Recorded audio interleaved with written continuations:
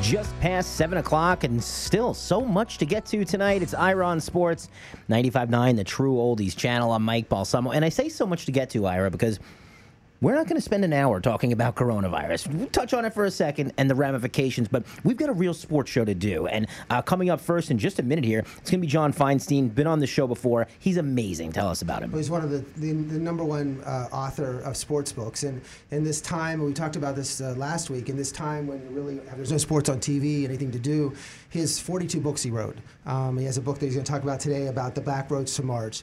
And it's like something, if you're sitting at home and you want your sports, you want to deal with sports, read a book. And his books for young adults and for adults. So you can read with your son or read with your daughter and read the same book at the same time and talk about it. So it'll be great to have him on the show to talk about his current book, The Back Roads of March. And we'll talk about that in just a minute. Also, Mike Izzolino is going to join us at 7:30. Big week for him. Tell us about it. Well, he was able to, one of the few teams that got his tournament in, and they were able to win the Northeast Conference Championship in Pittsburgh on Tuesday in front of 4,000 fans, and it was like probably the last big college game played. So congratulations to Mike. We'd love to have him on. He didn't get his chance to play in the tournament, but it'll be great to have him talk about his season. Robert Morris, he started the year 2-8 and came back and won 20 games. So it's a pretty remarkable season. Crazy, and we'll catch up with him at 7:30. But let's bring him in. It's John Feinstein joining us here on Ira on Sports. John, thank you so much for joining us. Ira, my pleasure. Not the best of circumstances, but it's good to talk to you again. Yes, I mean, certainly your thoughts about, we certainly have this coronavirus and with the Masters. I mean, last week no one would have thought we'd be in a situation where the Final Four would be canceled and the Masters postponed to whenever. So your just thoughts about that? Well, I think I'm like everybody else, especially those of us who are sports fans or who in my case work in sports. It's very sad. It's very disappointing.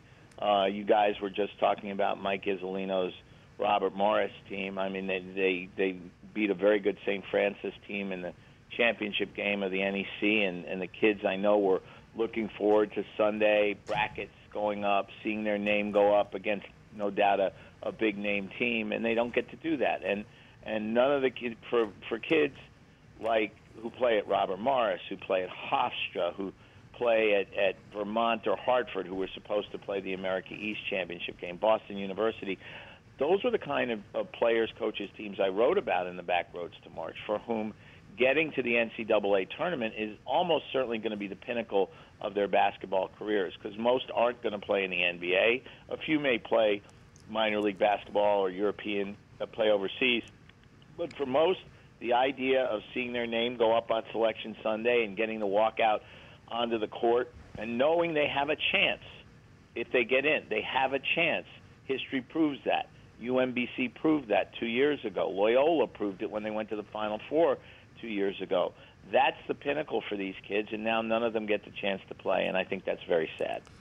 And we're going to get into your book, The Back Roads of March. I read it this weekend. It was tremendous. And I just said, I don't know if you heard what I said, but I think you wrote 42 books. So if you're sitting at home for the next few weeks and have nothing else to do, every one of your book is fantastic. And also, I think I actually, one of my friends said, look, I'd like to watch sports with my son, and that's the bonding experience. I said, well, read a book with him. And then also, like, maybe give, if your kid visits your grandfather, have like the grandfather read the book at the same time the son or the granddaughter's reading the book. Because you have a lot of books, like we had you on for the Prodigy, about was a perfect book for young adults to read with an adult. Well, I appreciate that, Ira, because as I have written 13 books that are skewed to young adults, kids 10, 12, and up. The Prodigy is sort of a tweener. Kids can certainly read it, but a lot of adults told me they loved it. It's set at the Masters. It's fiction, but there are a lot of real people who appear in it, as in all of my fiction, real people appear, and I think it gives you quite a view of what it's really like to be at the Masters, because I've covered it 29 times, and I like the way you think. People are going to have a lot more time to read in the next couple of months, so start with the Back Roads to March and work your way back.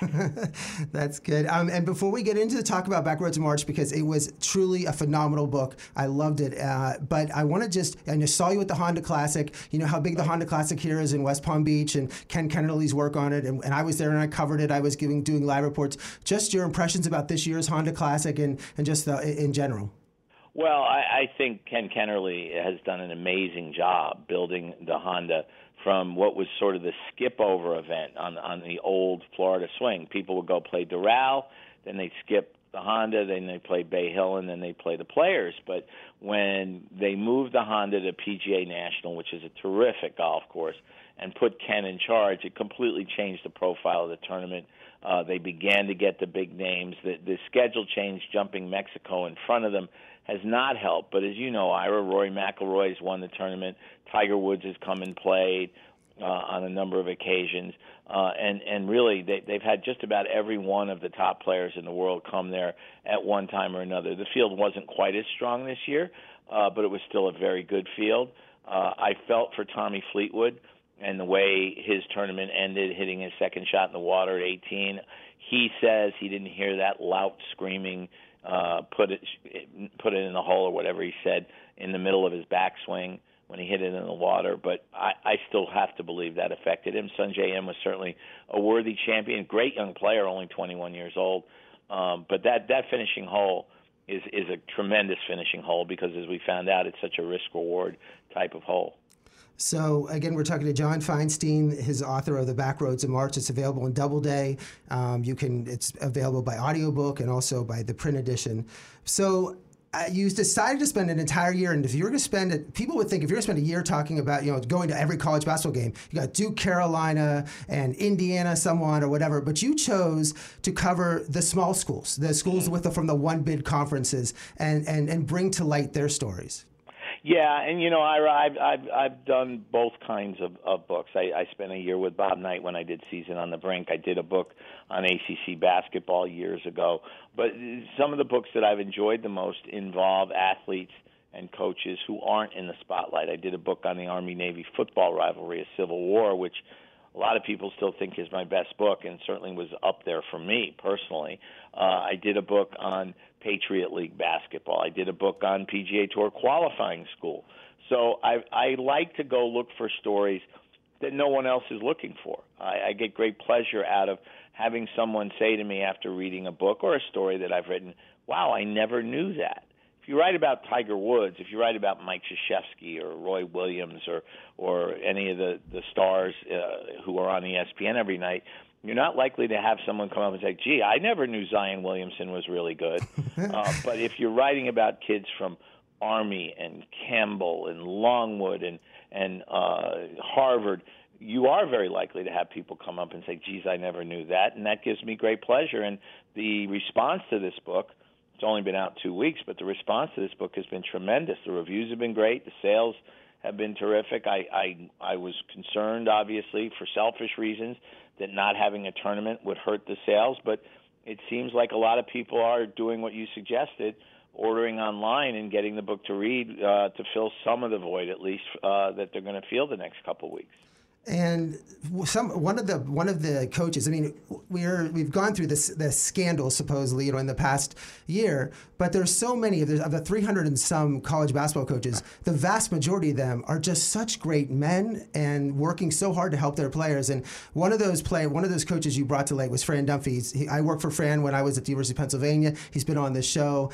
Talk a little about Fran Dunphy, and I know you talked about 3 of his games during there, but especially the time when they gave him a 4-minute standing ovation at his final game against Drexel. At the Palestra, his final game in the Palestra, you're right. Dump. So he's one of those special people I've been fortunate to know for a long time, dating back to his days coaching at Penn. Coached at Penn for 17 years, coached at Temple for 13, won 580 games. There's no questioning what a great coach he was. He just retired last year. But beyond that, he's a better person. He's generous. He never forgets anybody. He takes care of his players long after they're done playing for him. I don't want to say he's unique, because unique is one of a kind, but he's pretty darn close to it. And the story you're talking about took place in the Palestra last December 22nd of last season. They were playing Drexel. And to the credit of Zach Spiker, the Drexel coach, he moved the game. It was their home game to the Palestra because he knew it would be the last chance for Fran to coach in the Palestra. He played there at LaSalle. He coached there at Penn. He coached many games there at Temple too. And he actually played high school games there when he was a kid growing up outside Philadelphia. So it was a special day, and what they did was, usually at a basketball game you introduce the visiting coach and then you introduce the home coach. Well, they reversed it that day.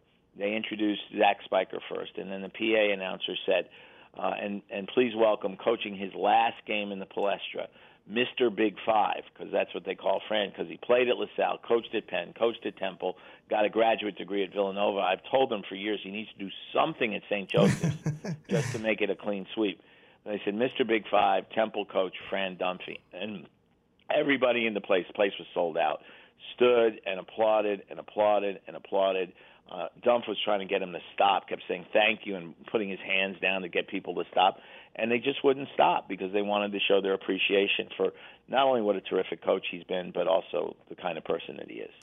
And then you talked about, you went to Lafayette for a game and talked to Fran O'Hanlon, someone who was on Coach Dunphy's staff, and I know Coach O'Hanlon. Right. And you have one of the greatest lines. You wrote from the chorus line, all I need is the music, a mirror, and a place to dance. And when you looked at Fran O'Hanlon, you said, all O'Hanlon needs is a team, a gym, and a place to compete. I just love that line that you had. Well, thank you. I've only seen a chorus line about 14 times. My dad told me I had to go see it years ago, and he was clearly right. And that's Dump. That's Fran. He loves to coach. He's 71. He's still going strong. Lafayette won 19 games this season. Probably would have been in one of the secondary tournaments because Boston University would have represented the Patriot League in postseason. He completely turned around the Lafayette program when he took over 24 years ago. He's one of those guys. You've met him. You dealt with him, Ira, so you know what I'm talking about. One of the things he and Dump have in common is they're both so self-deprecating. They both always, when they win, it's because of their players. When they lose, it's because of their coaching. And that's Dump. That's also Fran. And years ago I did a book on Patriot League basketball, and actually Lafayette won the league championship that year. And that's when I got to know Dump. I keep saying Dump. Fran. They're both Frans. That's where I get confused. More than 20 years ago, and I'm glad he's still coaching, and I'm glad I still get to go to games up there at Lafayette. And then you went back to some small schools that have big-name coaches. You talked to Tubby Smith, who was a four national championship winner at Kentucky at High Point College, and Jim Calhoun, three-time championship winner from Connecticut, coaching at Division III St. Joseph's. And that was I loved how you wove their stories in the book in terms of they're not getting the chartered flights, they're riding the buses, but they have all the rings and the titles and everything. Yeah, let me start with Jim, who Jim and Tubby are both examples of a theory I've always had. Coaches coach. Even when they retire, they still want to coach. They miss it.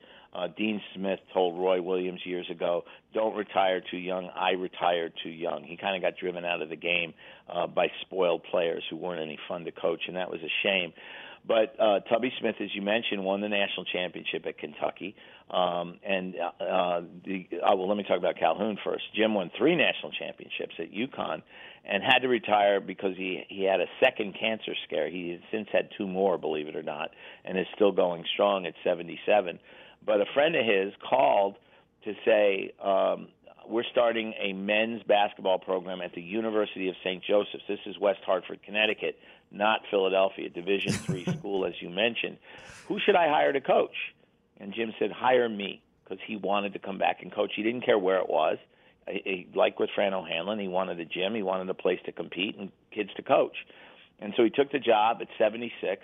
And when I went up there, I got to tell you, Ira, he was as intense and crazy playing and coaching in front of 500 people in the gym at the University of St. Joseph's as he had been coaching in front of 80,000 people in Final Fours in the past. And St. Joseph's lost that night on a play similar to the one you might remember when they threw a length of the court pass from Scott Burrell, George, yes, beat Clemson in the round of 16 way back in 1990. And the opponent that night, Johnson & Wales, ran an almost identical play and hit a shot to send the game into a second overtime. And after the game in the locker room, I said, well, I guess you know how Cliff Ellis felt 30 years ago now. And Jim just looked at me and he said, you think this is funny? You really think this is funny? I don't find this funny at all. And I realized, wow. I mean, he's as into this as he ever has been, which I should have known during the game because he was screaming at the refs for 50 minutes since it was 2 overtimes. Tubby, a little bit different. I don't want to say mellow, coaches are never mellow, but not quite as intense as Jim. But coaching at his alma mater after winning a national championship, and I saw his team play at Longwood, which is in Farmville, Virginia. And if you're like most people, Ira, you have no idea where Farmville, Virginia is. The way I describe it is 60 miles west of Richmond and 2 miles east of the middle of nowhere. And the coach at Longwood is a guy named Griff Aldrich, who was a lawyer. He was a big-time lawyer. He played Division III basketball, went to law school, and practiced law for 20 years and was making $800,000 a year. But he still had the passion for basketball. So when his college roommate, Ryan Odom, got hired at UMBC, and you, of course, remember UMBC beating Virginia in arguably the most stunning upset in NCAA tournament history, a 16 beating a 1 for the first time ever, he called Ryan and said, you know what, I'd like to coach. I really would. And Ryan said, you can come work for me. I can pay you $32,000 a year, which was a pay cut of about $770,000. But he took it, moved his wife, 3 kids from Houston to Baltimore. They're part of the upset 2 years later against Virginia. And he gets hired to coach Longwood, in large part because the president of Longwood was at Virginia Law School at the same time that Griff was at Virginia Law School. So when I went down to see them play High Point, Griff made the comment to me that day, this is one of the greatest coaching matchups ever. Tubby with 606 wins and a national title, and me with 12 wins.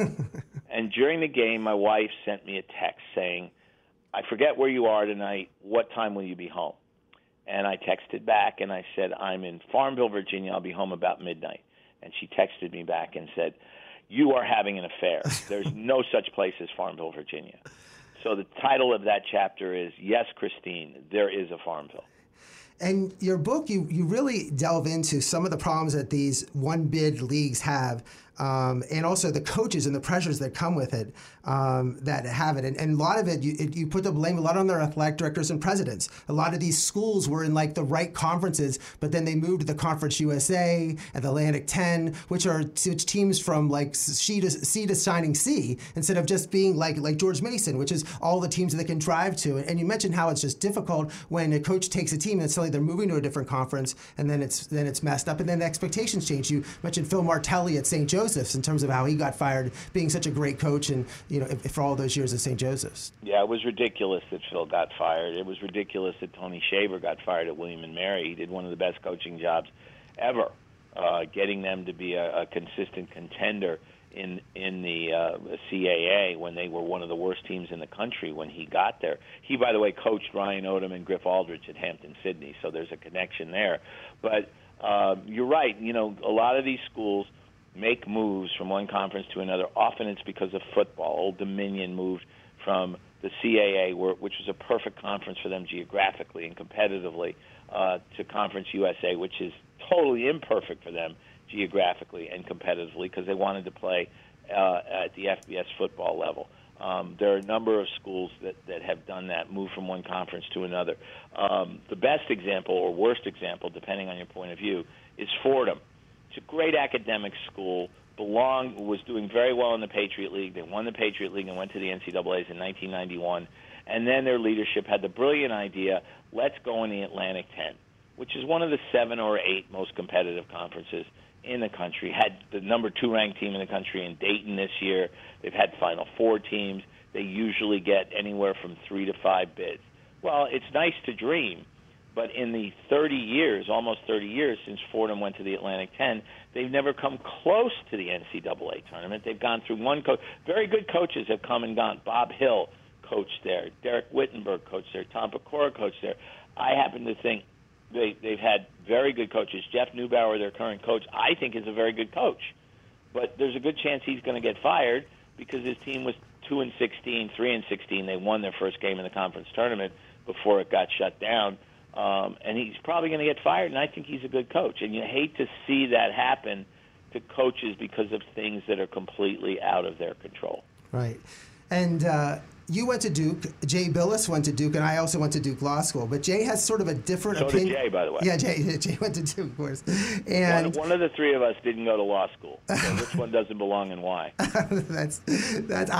I graduated with Jay, and Jay played. There was a school play, and Jay played me in the school play. I was pretty infamous in law school, and he actually played me as like to tell the truth in the school play. But Jay's opinion is, if you're a major power school, you got to get in. Like put them all in. That the one and done, right. the single bid leagues. That's all she get is one bid. And when you read your book, you're like, well, you look at teams like Loyola of Chicago would have never got in the tournament if they didn't win their conference tournament. Correct. In 2019, only Belmont and Nevada even got in, and there were other schools like Hofstra had 27 wins, Lipscomb 29, Furman with all their wins. It's just this problem with the tournament where I would rather see these very good teams in rather than these middling have losing records in their conference. Right. Well, first of all, let me say this. Jay read the book, as you may know, and tweeted very generously about it. So he seemed to like it, and that was very, very kind of him. But we disagree on this point, and I think you just hit the nail on the head. I believe there should be a rule that if you can't at least finish 500 in your conference, you don't play in the NCAA tournament. And people will say, well, but look at the Big Ten this year. There were so many good teams, or some years in the ACC when there were so many good teams. Yeah, but all those teams have the built-in advantages of money, TV exposure, facilities, the ability to schedule guarantee games at home where they're almost certainly going to win those games and pad their record. Now, it doesn't always happen. You know, there are occasional upsets where Stephen F. Austin this year going in and beating Duke, but that was their first non-conference loss at home in 20 years. So if you're going to have all those advantages, if you're going to play in a conference that gives you all of that gives you a conference tournament, that you're part of a TV contract that feeds you money, then you darn well better be able to finish 500 in your league if you want to qualify for the NCAA tournament. I don't think we need the 9th, 10th, 11th place teams from the Big Ten or from the ACC in some years, or the 7th or 8th place team from the Big East. You just named a bunch of teams that won a lot of games last year. Furman, Lipscomb, UNC Greensboro, Hofstra. And those teams, as Loyola of Chicago proved, when they get a chance to play in the tournament, they often pull the upsets that make the tournament special. The one thing that separates the NCAA tournament from every other major sporting event is that David can beat Goliath. David can have his moment in the spotlight. VCU, Butler, Loyola Chicago, George Mason. Those teams made those tournaments special as opposed to a Final Four that consists of Michigan State and Duke and Kentucky and Wisconsin. I throw that out because that was the Final Four in 2015 as an example.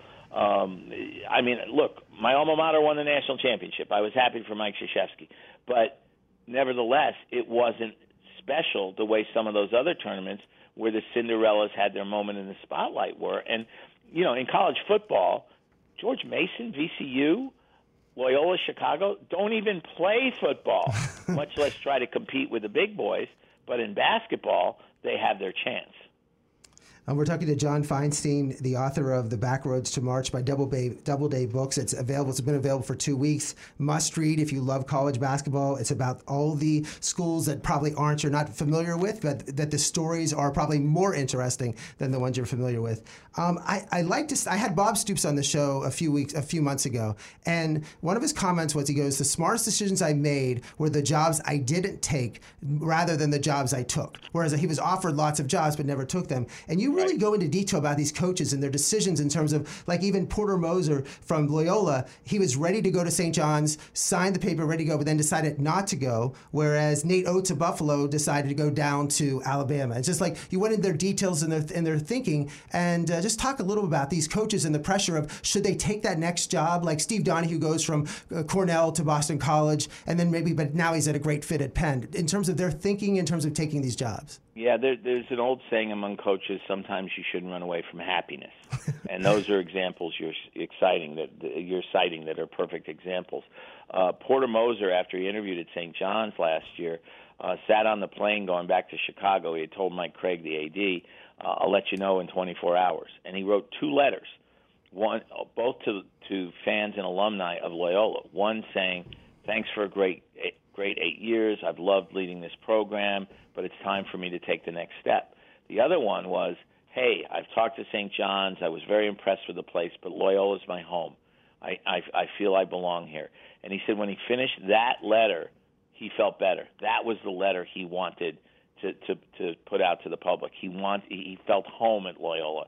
They'd upgraded the facilities. They'd made all the progress that the program has made to be a Final Four team and a consistent winner. And he was like, okay, Madison Square Garden's great, and St. John's is in the Big East, but I love where I am. So why go someplace else that's unknown when I love where I am? Now, Nate Oates, who came from being 6 years ago, Nate Oates was a high school coach outside of Detroit, making $85,000 a year coaching and teaching and working summer camps total. And then Bobby Hurley hired him at the University of Buffalo. He knew him through recruiting one of his kids when he was at Rhode Island. And 2 years later, Bobby leaves, and boom, Nate Oates is the coach at Buffalo.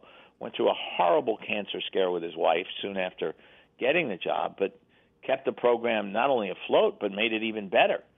They won NCAA tournament games, again, one-bid league teams winning tournaments. They beat Arizona, and then Bobby Hurley's Arizona State team the next year. Coincidental matchup, right? And he had the program in a place it had never been. But then along come both UCLA and Alabama, offering him the chance to coach there for big money.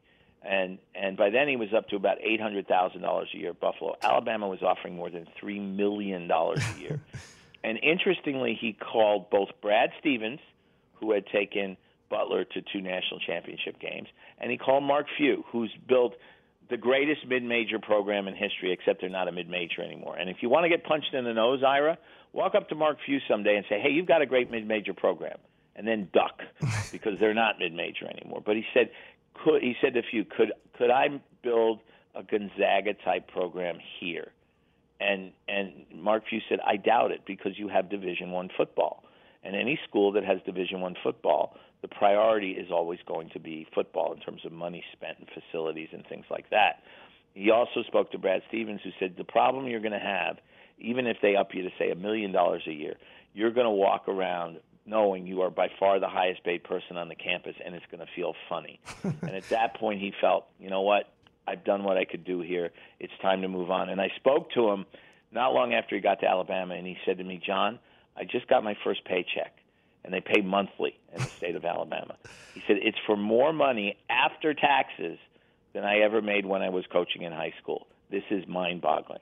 And I think Nate Oates will do very well at Alabama because he's a terrific basketball coach. Well, considering the last 2 games I saw this year would been the Robert Morris win over St. Francis last Tuesday, and then I saw 3 weeks ago Gonzaga at Pepperdine in that small gym they have at Malibu. So that was pretty exciting. I love that gym, by the way, especially because you walk outside and you look right at the beach.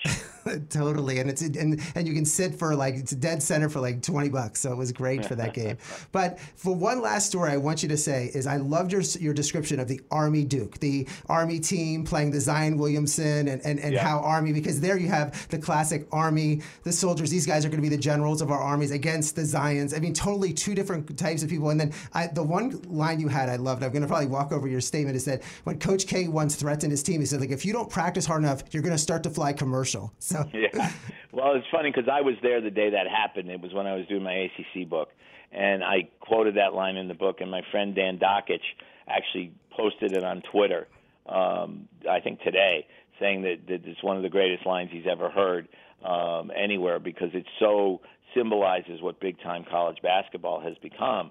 But this was, as you said, a bunch of guys who were going to be in the Army when they graduated, going to play in one of the great college basketball cathedrals, Cameron Indoor Stadium. And for all of them, it was a great thrill. Even their second-leading scorer, Jordan Fox, who grew up in Kentucky, hating Duke, had as his picture on his cell phone, his first picture you see, Mike Krzyzewski hugging him after the game. And he said, I never thought I'd want to be hugged by Coach K, but wow, that was a great moment in my life. And they went in and they competed like crazy.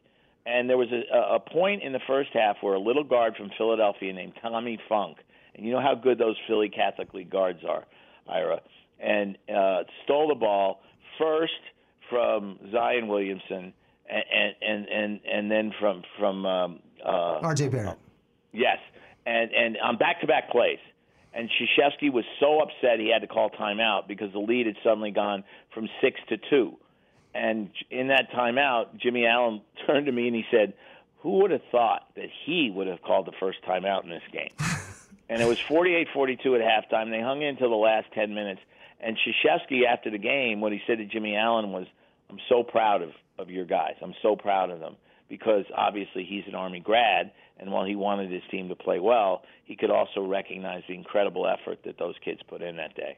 Well, John, I know you've been busy promoting the book, and I really appreciate you coming on the show. It's The Back Roads to March by Doubleday. As I said earlier in the show, he would have so many different books for young adults and nonfiction, fiction books in this time when people are stuck at their house for 4 weeks or 5 weeks or whatever it's going to be. Start reading books, read books with your children, and John's books are some of the best books, I mean, by far the best books on sports you have. So I appreciate you coming on the show.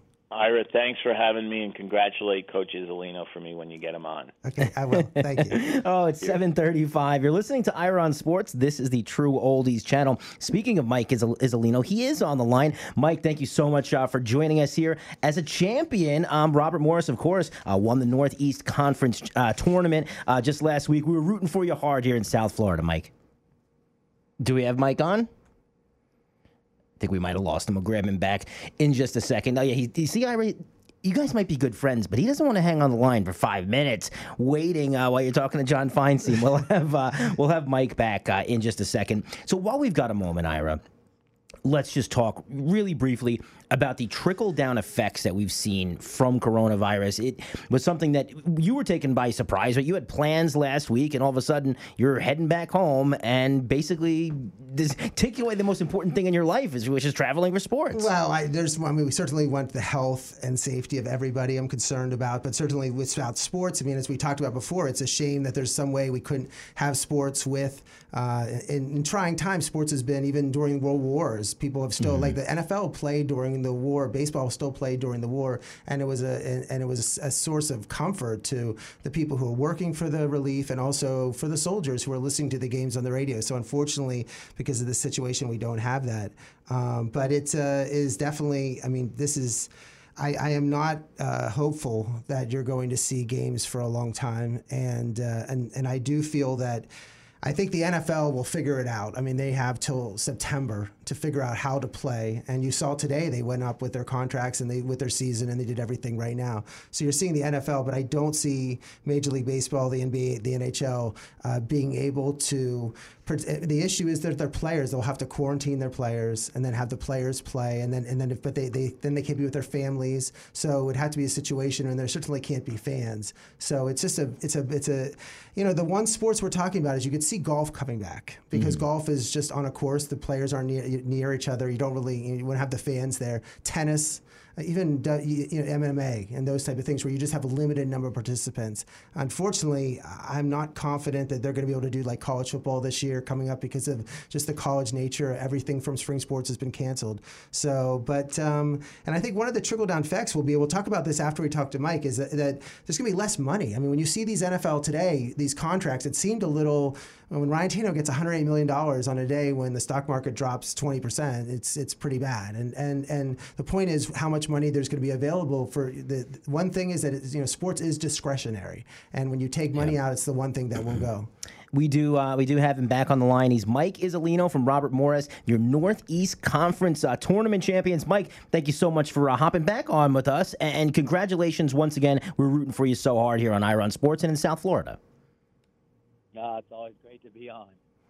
So Ira bumps you off for John Feinstein. You just couldn't take it, huh, Mike?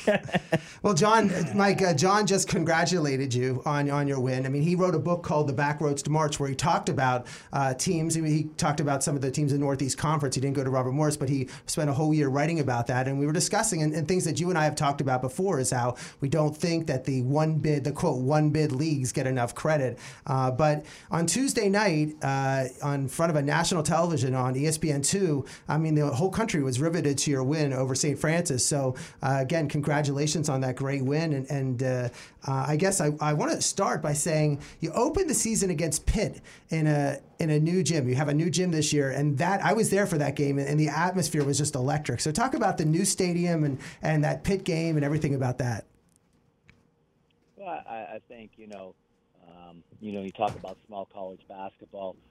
I think that the atmosphere that we have in our building, because it's such a beautiful building, it's a $51 million arena, it's state of the art, not just for basketball, for a lot of reasons to publicize the school and to have events there. But for them to be able to build an arena like that is an amazing accomplishment to the people that were behind it. And it really helped the fact that, you're able to have a team like Pitt come in where it's an ACC team and it can create a lot of buzz because they're in Pittsburgh. But then to hold the playoffs there, to have home court advantage throughout the playoffs, that's one of the, the factors of playing in a small college conference that, if you win your league, you get home court advantage. And to have a game like Tuesday night there where it's a sellout crowd of 4,200 and the atmosphere is electric on national TV, really enhances all the things and really puts the exclamation point on one of the reasons why you build a place like that. And you start the season out 2-8 and 4-9, and you finish 20-14. And I realize that in order to, you have to play these guarantee games that John Feinstein just talked about. But it was, what did you feel there was a turning point in the season when you were able to make that switch from going from, when you felt like, okay, we got it back on track? Is there a time in the season where you felt like there was that one moment? No, I don't think it's the one moment. I think it's the understanding that, the schedule that we've had to play for the 4 years that I've been there, I don't think we've ever had more than 5 or 6 wins in the non-conference. So we don't get worried about the wins and the losses in the non-conference. We concern more ourselves about, are we getting better? Are we improving?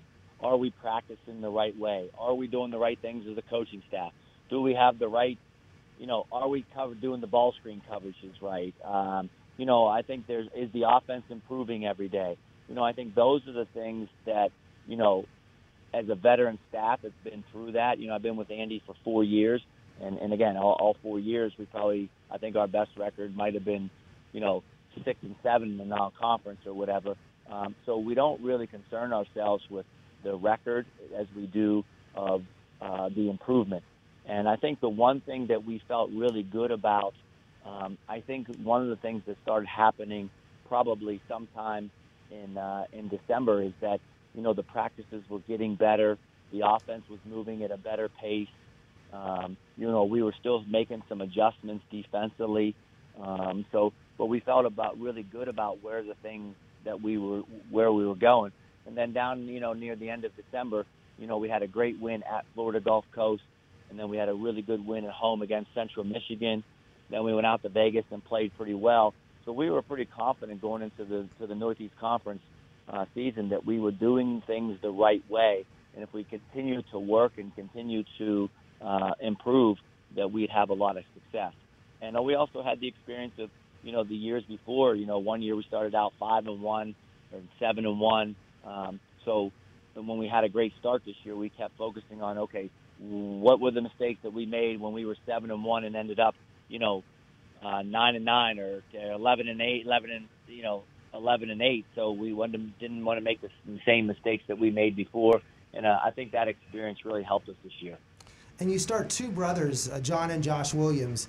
And other people have said this, and I saw this. If there's one play in the championship game when John was dribbling the ball and he was about to take a 3, and I don't think Josh said anything, but at the last minute he just literally dropped the ball over his head, like almost literally instead of taking the shot, and just almost set a pick for it. It was like a perfect play, and I think only 2 brothers could have made that play. Only 2 people that have probably shot a million balls between them would have been able to be sensing that. And talk about how their chemistry helped you this year.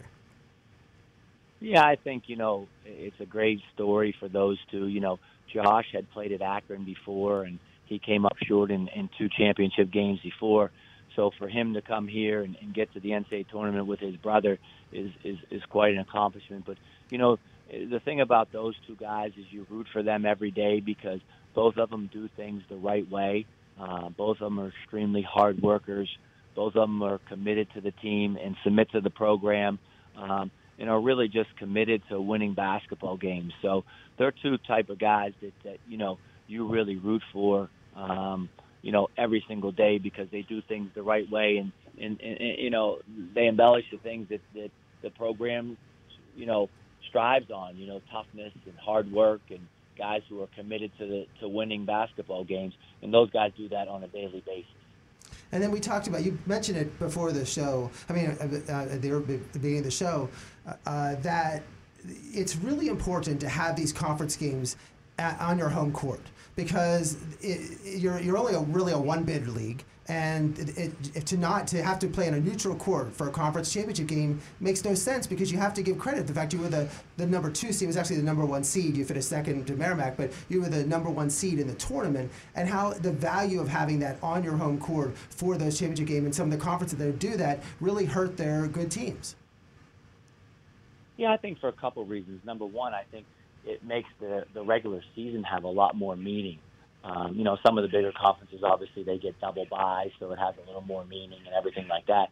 But I don't think any conference, any team that has their home court advantage, that regular season means a whole lot to be the number 1 seed. And two, I think in those type of situations in small college basketball like that, to have the home court advantage and to create that atmosphere is really a unique experience that guys probably wouldn't experience if they went to a neutral site, because you go to a neutral site, you're probably not going to get the amount of energy in the building or fans in the building because people don't travel as much.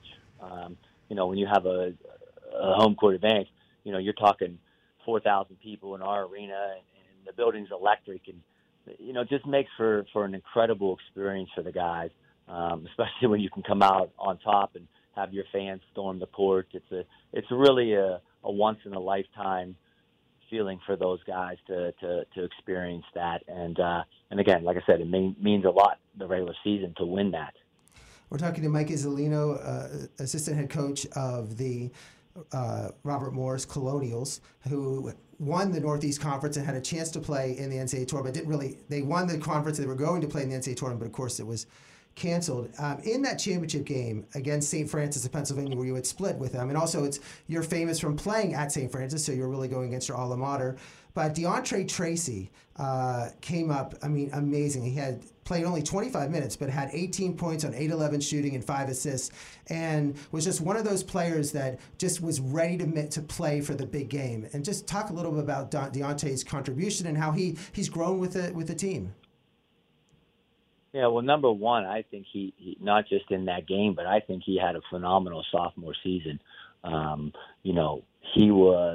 He was the difference maker for us because he was that breakdown point guard that could really help guys get other shots that always couldn't create off the dribble. And, you see his confidence grow from start to finish. And he just had an incredible season. And in that game, Coach Toole made a comment afterward that the game rewards toughness. And I don't know if there's any player on our team as tough as Dante Tracy. He works hard every day. He worked hard to improve every single day. But he just has a sense of confidence and a sense of toughness about him. And he was guarding the best player pretty much all year. And he's only 5'9", 5'10", max. Incredible athlete, but just small guy. But, not only was he guarding the Northeast Conference Player of the Year and really held him down, but he also was being guarded by him the whole game and was able to just, to dominate that matchup. And that becomes really important in those games. Who's going to win individual matchups? Obviously, it's a team game, but the more individual matchups you can win, the better off you're going to be. And he played unbelievable in the whole conference tournament with a lot of confidence and, really, really showed on national TV what that kid's all about. Yes, a lot of people come up to me and say, I feel bad for Mike because they didn't get a chance to play in the tournament. But I also say that you really had that Tuesday night game when it was probably the main game on TV. I know Gonzaga was playing opposite that on ESPN, but you had millions of viewers watching you, and to have that win at home, as much as you didn't get a chance to play in the tournament, it's still that it was just what a special night to have that on that last Tuesday night. Yeah, and we tried to relate that to our guys when we had the final meeting of saying, listen, one of the things that you'll always have in your life is the fact that you actually won the tournament and earned your way into the NCAA. It wasn't, hey, you're the number 1 seed, we got to cancel the tournament, we're going to give you the championship. You actually won that game. You got the fans to storm the court. You got all the excitement of winning a Northeast Conference championship. Now, I will say, with that being said, and I felt like that too, there was no question yesterday. There was a little disappointment, a little sadness to know that, to hear your name on Selection Sunday, it wasn't going to be called. There was some disappointment, and just a few hours of like, wow, this is kind of a bummer. But you try to take the positives because you know that the situation is way bigger than sports, and you just wish everybody the best in their health and the well-being of this country. You know what I mean? But there was some disappointment yesterday, a little bit, that you don't get to hear, because part of that experience of winning a championship is that Selection Sunday when they tell you where you're going and call your name. It's a great experience also. So we had one of the two out of it, but it was a great night Tuesday night for our program, because we've been fighting for 4 years.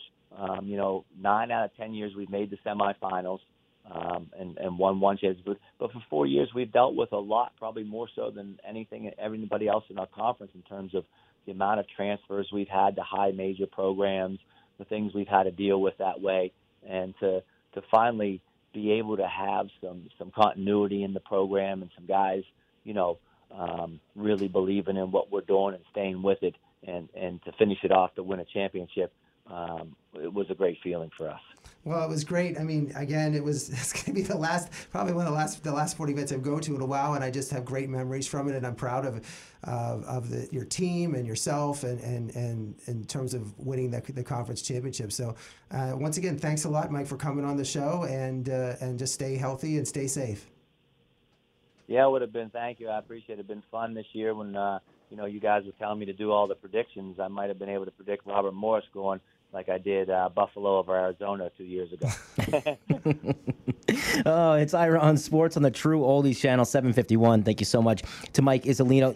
We were talking about the NFL, and let's get into this for a little bit. New CBA was approved. Me and you both kind of hate it, but obviously this isn't for us, because it's been proven that people will consume football as much as you give it to us. So this is really about the owners, and it's about the million players that aren't named Drew Brees and Aaron Rodgers that really need this money because their career could be short-lived. Tell us about the details. Well, it's a 10-year deal. It only won by 60 votes, so it's very close. But and also hundreds of players didn't even vote on this, so you would think that they would be involved. And it was weird, but it definitely is going to the players liked it because at the lowest level, the minimum wage, they got an extra $100,000, almost doubled their minimum salaries, and there's less penalties for marijuana, and the practice squads, there's more positions, more practice squad players, and the roster's expanded, so there's more jobs, there's more availability, those things.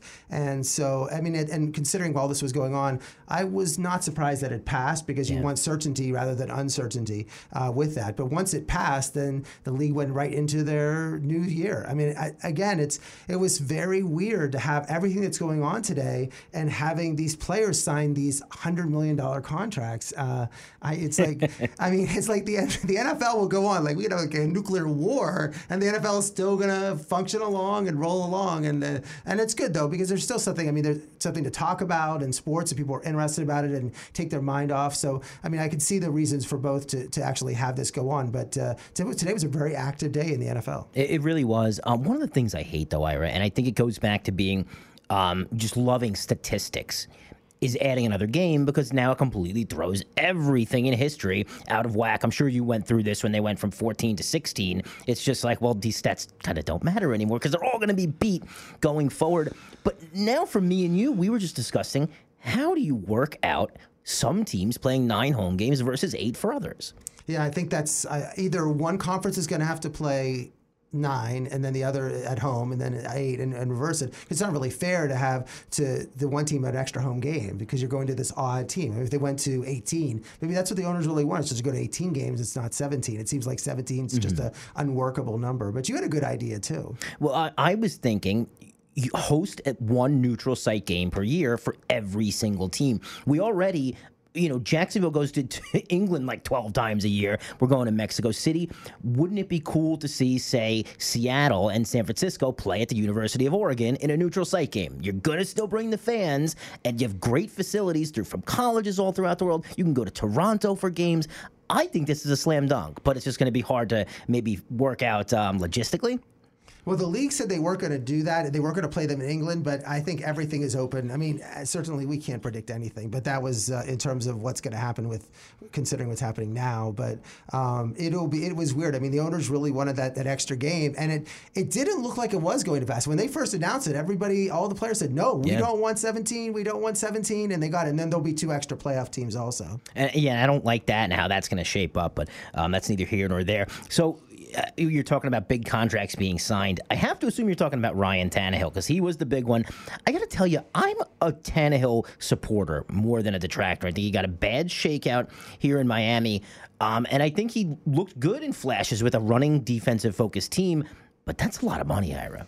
118 million, 63 million guaranteed on a team that is the focus. I mean, he's throwing like 15 balls and 12 balls. It's an amazing contract. And I mean, I'm happy for Ryan Tannehill, as I agree with, but I was shocked that just when that contract was, I'm like, what? I mean, that is, I mean, considering with what's happening today and everything, and I'm like, I thought Ryan Tannehill could get injured signing that. Like if they put that in front of him, like if he was at a desk with them, he would probably hurt his back trying to reach over. Like, how fast can I sign that you won't take this contract away? So do you think there might have been a slight bit of collusion, seeing that Mike Vrabel and Tom Brady are friends, and Vrabel and the Titans just knew Brady wasn't coming, and so let's get our guy locked up? Well, clearly that the Tennessee is off the table, and that's not going to happen. So that was the Ryan Tannehill move made it, but I'm sure Vrabel knew that Brady wasn't going to come. So let's talk about Brady. What's the Brady sweepstakes looking like to you? Well, there's no San Francisco. All the word out of San Francisco is that they're not. I don't think they ever were. I don't know where that came from. They're not going to dump Jimmy. And so really, it comes down to the 2 favorites would be New England and Tampa. And Tampa, Bruce Arians is their coach. They have Mike Evans and Godwin as their wide receivers. The best 1-2 in the league. Beyond. I mean, Godwin's a number 1 almost any team. Exactly. And they're willing to pay him whatever he wants. I mean, $40 million a year, whatever. They have the cap space to do that. And I think but the question is, does he want to finish his career in Tampa? I mean, that doesn't seem the great place for your Tampa to go. And the other one would be San Diego and Vegas. I think right now it would be, I mean, we're hearing mystery teams, but I guess San Diego, Vegas, and Tampa. And if you want to throw out a crazy idea, it would be Dallas. Because if Jerry Jones was like, I cannot, somehow Dak Prescott is not signing this contract. And I have especially what's going on in this world, I have no idea why he's not signing. I mean, they're offering him hundreds of millions of dollars guaranteed, and he won't sign that contract, and he wants more. And I just don't, even on the best of times, I don't think he should get that. In the worst of times, I don't know what he's doing. Yeah, especially with the uncertainty of a new coach. Who knows if Mike McCarthy is going to want Dak Prescott? It would have been nice to get that money locked up, but they have issued a franchise tag to Dak Prescott. So if once he signs, it is going to be a 1-year thing. It's a 1-year deal. It's the average of the top 5 of the position, and that's the one thing that's still in this contract is that there's one player. It used to be 2. One is you can transition or franchise, but it's a little complicated. But you can say you take one player and say, look, this is what we're going to pay you, which is an enormous amount of money, but it's not the 5-year, the high guaranteed. It's only going to be the top 5 of the position and the average of that position. So Ira, I'm always at my computer, and every now and then one of us breaks a story, quote unquote, where you're the first person to see it. You send it out to all your friends. And this one, Ira, I got back a dozen. What? You're kidding me. DeAndre Hopkins is going to Arizona, and the deal seems a little lopsided. Everyone's giving it an F-. for the Texans. People don't know who DeAndre Hopkins is. He's very quiet. He's not like Odell Beckham, but he's had 111, 78, 96, 115, 104 receptions. He's averaged 1,400 receiving yards the last 3 years. He's under contract for 3 years and $39 million, which is not that bad at all. And he's plays every game. It doesn't cause problems. And by the way, his quarterbacks for all those years many of those years besides Watson have been Brock Osweiler and Matt Schwab and those type of things. And he's put up these amazing numbers. And it was just like almost given away for a second round pick. It was unbelievable, just given away. And there for Dave Johnson. And so Arizona traded Dave Johnson, who 2 years ago people might say, wait, didn't I draft him in the top 5 of my fantasy? But the last 2 years he's been nothing. Yeah. And he's owed a lot of money. He's owed almost $13 million of his contract. And as people said, he probably would get like $2 million. And the Texans already have Duke Johnson, where they gave a third-round pick for that. So this trade doesn't make any sense. It's a completely insane deal. And Bill O'Brien is being criticized, the coach and the general manager of the Texans, for making this, because he clearly didn't get along with DeAndre Hopkins. But Hopkins was not the type of guy that was going to cause problems and anything. But people said there was friction. But just to give up, I can't believe there wasn't a better deal on the table for him. That's what I'm surprised about, that there wasn't a better deal. And there was another trade today, and that team got a lot for one of their players, so I wouldn't consider up there with DeAndre Hopkins. But as you said, DeAndre Hopkins, he's a top 3 wide receiver in this league. You got a superstar for a second-round pick. I don't understand what's going on there. And what's even more baffling is that 3 years at $13 million a year, really not too bad there. It's highway robbery by Arizona. And I think it helps, with Kyler Murray, and then you have Larry Fitzgerald. This is perfect. You're really looking for Arizona. I like the move because Fitzgerald's coming back for another year. Kyler Murray needs this. This is really, you've invested so much in drafting Kyler Murray as the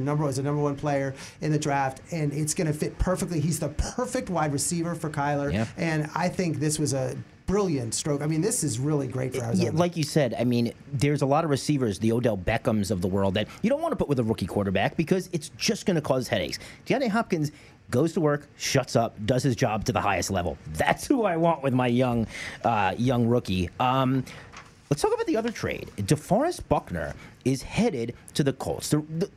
A huge portion of why the 49ers are in the Super Bowl was that defensive line last year. I think DeForest Buckner is fantastic. I loved him since Oregon. He's now the second highest paid in the league, just behind our boy Aaron Donald. But this was a first-round pick. And this one's a little confusing to me, too. They re-signed Eric Armstead. I guess Buckner has more trade leverage. So I understand this. But for the Colts, this was a quarterback drafting draft, and now they don't have a first-round pick anymore. I'm a little puzzled by that. Well, I'm not, because I think that they're targeting Phillip Rivers as their quarterback. Right. They want, and they're in win now mode, and I think that they want Phillip Rivers, who was a quarterback for the L.A. Chargers and for many, many years, and I think that's who they want. I think this shows that they're focused to bring Rivers in, and maybe they draft another quarterback in the second round, in the second or third round to sit behind Rivers for a couple of years. But I think this just shows that they're going after Rivers, and they really need to shore up their defense, and they paid him a monster, $21 million guarantee every year. For a defensive tackle. You just don't see that every day. He is great, though. I won't take that away from him. Kirk Cousins is going to get a little bit of a bump in his pay grade, and Stephon Diggs is heavily rumored to be the next guy on the move. Well, they gave him another. Cousins has done well being, there's a lot of criticism. They thought that job at Minnesota would open up, and it is not going to open up. He signed a 2-year extension, so he's going to be there. So when you look at some of these free agents, we have a lot of free agent quarterbacks that are out there. That was one position at Minnesota. They're like, well, maybe they're going to give up on Cousins. Well, they didn't, and they re-upped him for another 2 years. And now Diggs, their wide receiver who had problems with Cousins. I think he tweeted out when Cousins signed the contract, he was upset that Cousins signed the contract. And that just is, I don't get what the rift is between Diggs, Cousins, and that whole team, but I would be very shocked to see him in purple and gold to start this season. Miami Dolphins made a nice little move here. Shaq Lawson, loved him in college, underwhelmed for a while in Buffalo, but seemed to be coming into his own, and he's coming to South Florida. Well, he played, Shaq, he plays defensive line. He played for the Dolphins defensive line coach, Marion Hobby at Clemson. So the guy who's going to be coaching him at the Dolphins coached him in college. And there's someone who they really wanted on. The Dolphins need help everywhere, and they felt like Shaq was going to provide that help. And I was surprised. From the Buffalo needed to give him up because I thought it was, Buffalo's defense was great last year. Yeah. And I think it was a good signing. It appears to be a good signing from the Dolphins. This is a questionable signing to me, Ira. Austin Hooper, who I think is a great receiving tight end. He can block, too. I think he's a really good player. Austin Hooper is going to the Browns. They've got David Njoku, who they invested a first-round pick in. Granted, the kid doesn't really stay on the field that much, but I didn't look at receiving tight end as one of their biggest issues. Now they're going to tie up a big chunk of money on a tight end. They love Hooper. I mean, Hooper played for the Falcons. He had 75 catches last year for 787 yards and 6 touchdowns. He only had 1 drop and 97 targets. And as much as they had Njoku as the tight end, there's a lot of injuries. The Browns tight ends combined only for 41 catches, which is surprising. And so they thought Hooper. I mean, they're trying to get Baker Mayfield every weapon possible with Jarvis Landry and Odell Beckham Jr. and now Hooper and Kareem Hunt and Nick Chubb. I mean, that it's like if they can't get it done this year on offense, they'll never get it done. They had a bottom 5 offensive line last year as well. They're going to shore that up a little bit with Jack Conklin from Tennessee. Right, and it's amazing that they have so much money to spend. They've done well. They just keep spending money. They're still going to go out and get a tackle. I strongly believe their first round pick's a tackle. Mayfield is still under his rookie contract. It just shows you, we've talked about this before, when you have your starting quarterback is on a rookie contract and not making $30 million or $35 million, when he's only making $5 or $6 million, that's more money you have to give to everybody else. Yeah, and of course, we see what happens once teams pay that quarterback and have to cut 5 guys. Any other franchise tags you want to run through here real quick? From the Steelers, Bud Dupree. You like that move? They had to release Mark Barron, but I did like it because it keeps him with J.J. Watt or T.J. Watt, and I think they were a perfect complement. And I love the Steelers defense last year, and I thought Dupree, his first few years, was never going to be franchised, but I think now he was. And I think the Steelers are going to work out a longer-term deal with him, too. I mean, just because of these players, a number of players got franchised today, but that doesn't mean that teams cannot work out a long-term deal with them. It was just a way so they couldn't sign a free agent contract with anybody else. So Titans are going to franchise Derrick Henry. You saw this one coming. Nobody wants to give a running back a long deal. So franchise the guy. This is what it's here for. Well, the Titans, I think, are doubling down on their team from last year. They're like, we came so close to getting the Super Bowl. We think we can beat the Chiefs. We have Tannehill. We have Henry. I think from the perspective is that we're going to bring Henry back. We're going to have Tannehill, and our young wide receivers, A.J. Brown, are going to improve so much this year that they think. I mean, Vrabel's confident with this team. I mean, Tennessee thinks they're one of the elite teams in the AFC, which they showed last year. And let's see if this year they can get the home field advantage and play that well. Head scratcher for me here, Ira, and it's going to stay in the AFC South. It's the Jaguars franchising Yannick Ngakoue.